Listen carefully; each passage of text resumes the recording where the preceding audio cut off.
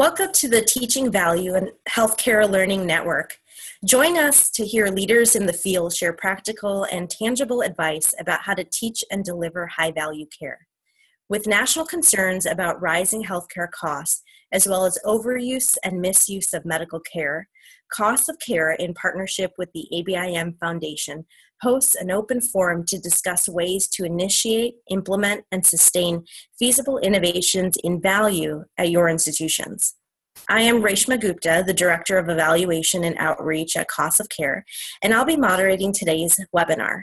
We are honored to have today Dr. Michael Parchman, who is a senior investigator at the McCall Center for Healthcare Innovation at Kaiser Permanente, Washington Health Research Institute. He recently led their initiative on taking action in overuse. Michael, thank you so much for coming today. You wear many hats, and our audience really focuses on implementing much of this work and messaging with frontline clinicians about how to improve healthcare value and reducing overuse. Can you take a moment to describe the program that you helped develop and initiate in overuse? Sure. Thanks, Reshma. It's great to be here with you today, and thanks for inviting me to participate. This really began 3 years ago when the Robert Wood Johnson Foundation approached us and said, you know, we don't know much about how you engage providers in doing this work of relinquishing low-value care services. Can you help us understand how we might support providers and their organizations in dealing with overuse? And so for the last 3 years, we worked at identifying exemplar organizations across the countries who were doing this work and studying what they did. And then out of that, we built a framework we call the Taking Action on Overuse framework that describes sort of the key activities and domains that an organization should pay attention to if they're trying to engage providers, patients, and team members in overuse reduction. We really feel like the engagement piece is sort of the missing piece of the puzzle for this. And then over the last 2 years, we've used this framework to partner with 3 different healthcare organizations to use that as a roadmap or a guide in their efforts to address an overuse area, and have learned a lot from working with these organizations and watching their experiences. That's great. Can you describe specifically with these 3 institutions specifically that you really engaged with in coaching them? What part of the health system were they working within, and what topics were they really trying to address? Yeah, so the 3 organizations, and you can find them in a description of this on our takingactiononoveruse.org website, or the Missouri Primary Care Association. They were working with Safety Net community health centers in addressing opioid overprescribing. The UCLA Medical Center and medical group practice that were addressing overuse of GI endoscopy, both upper and lower GI endoscopy in their setting. And then the Swedish hospital and healthcare system here in Seattle, Washington, which is trying to address overuse of the emergency department, high utilization and high utilizers in the ED, and address overuse. So there were very different organizations. They each had a different topic they were trying to address that really required them to take some unique approaches to this. We purposely chose them because we wanted a diverse group, and we wanted to see what was similar and what was different across these 3 settings as they tried to get their hands around how do we address overuse or unnecessary services that are being delivered in our setting. And one of the things that I think is really commonly discussed in this webinar series is that issue, knowing that many of us are implementing this work, is facing culture, the buy-in, and the engagement related to this work. And so I'm really interested to hear, how those were similar and how those might have been different between these different groups, because we have a group working in ambulatory medicine, one working in specialty medicine, and then another one really looking at a large facility-based overuse of ER usage. And so different folks need to be engaged across the board there. Right. Yeah, there were some real similarities and some real differences. I think similar similarities across our three organizations is, number one, it required more resources than any of them had planned on to get their hands around how much overuse was occurring in their setting. It took longer. It took a more deep dive into their data to figure out how much overuse was occurring in their settings, and to identify the drivers of that overuse. So it was different than a traditional QI process in that way. It took longer than they expected. In every single setting, addressing overuse takes longer than a traditional QI initiative usually does. Secondly, every setting realized the importance of patient harm as a important component, a critical component of their effort to engage providers in this conversation and talking about patient harm or potential patient harm. And they all realized that data was not enough. They needed to have stories. And this wasn't just physical harm. This was financial, emotional harm, and physical harm that results from unnecessary care services, because otherwise they could not get people to the table to talk about this topic in their setting. So having patient stories and having those available to stimulate and to engage people in having these conversations was critical across all three settings. And addressing the human factor side of this was real similar across the three settings, because we're talking about behavior change, and it's a complex social process to change the behavior of providers, teams, and patients in thinking about overuse. And ignoring the human side of this, of asking people to relinquish something or asking people to do nothing, in some cases, is really critical. And it was really hard to get people to the table to talk about it in all three settings. Yeah, so very similar kinds of barriers in a sense that the sites were facing. Right. And I really appreciate the fact of differentiating how this is different than a traditional QI, quality improvement initiative, because there is so much startup required. It sounds like that these sites were facing that we faced as well. A couple things. Can I add one more point? Yeah, absolutely. One more point, which was, the people that we worked with, the overuse reduction teams in these settings, didn't have a good home base for this work either in these organizations. This was not traditional QI. This was not traditional patient safety work. And they felt in limbo, kind of in between those two areas about where does this reside within our healthcare organization in terms of doing this work of reducing unnecessary care. Is it patient safety? Is it QI? Does it occupy an in-between land, an interstitial space where nobody's doing this work? And where should it reside? And I think that's an unresolved issue. That's a really, really good point too, because I think it probably ties to some of the resource issues. I wouldn't be surprised without having that infrastructure or that sponsorship with the clear delineation. Sometimes it creates barriers or time to get data and those types of things. That's correct. And it requires leadership at every level of the organization to keep talking about this and messaging this and saying how important this is. And all three settings, so another common factor is all three settings had turnover in leadership during the time we were engaged with them, which was only about 18 to 24 months at the most. But that significant turnover in leadership really set them back, all three of them, in trying to do this work. And they were constantly having to go back and restart efforts to engage new leadership and get new buy-in to address this issue, which really impaired or slowed down their efforts.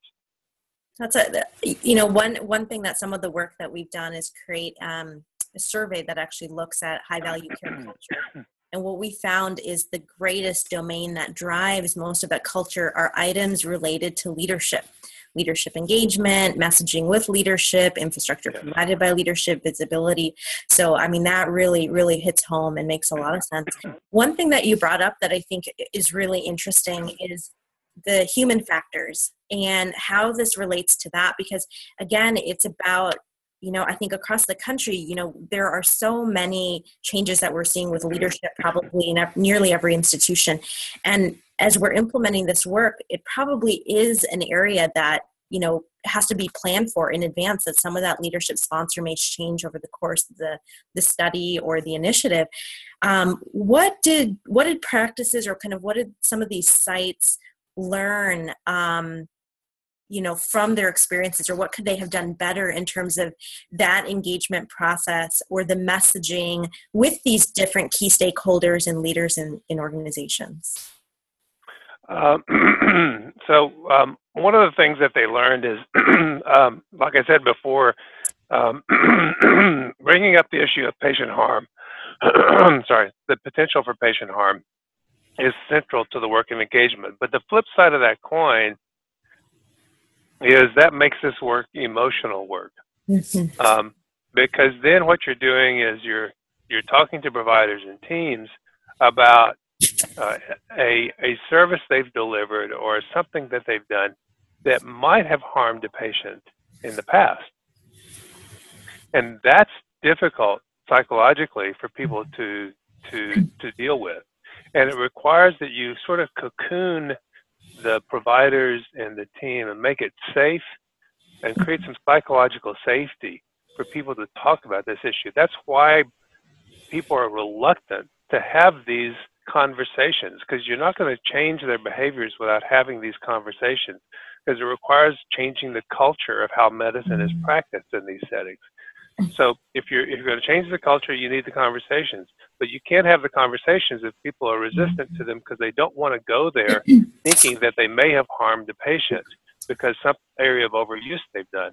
Especially this moral disengagement, which is, I'm not responsible for the immediate consequence of the test I'm ordered. I'm only responsible for the immediate consequences, not the domino effect of a test I order or a treatment I gave, which is that as a result of this test or treatment, several steps down the pathway, something bad happened to the patient. Well, that's not my responsibility. So there's a moral disengagement piece here that also has to be addressed in having these conversations about overuse and getting that engagement to happen with providers and patients.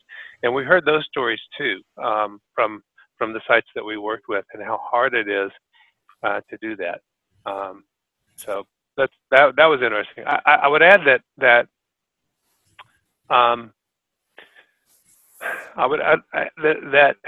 data has to be credible and transparent, but it doesn't have to be perfect to start these conversations.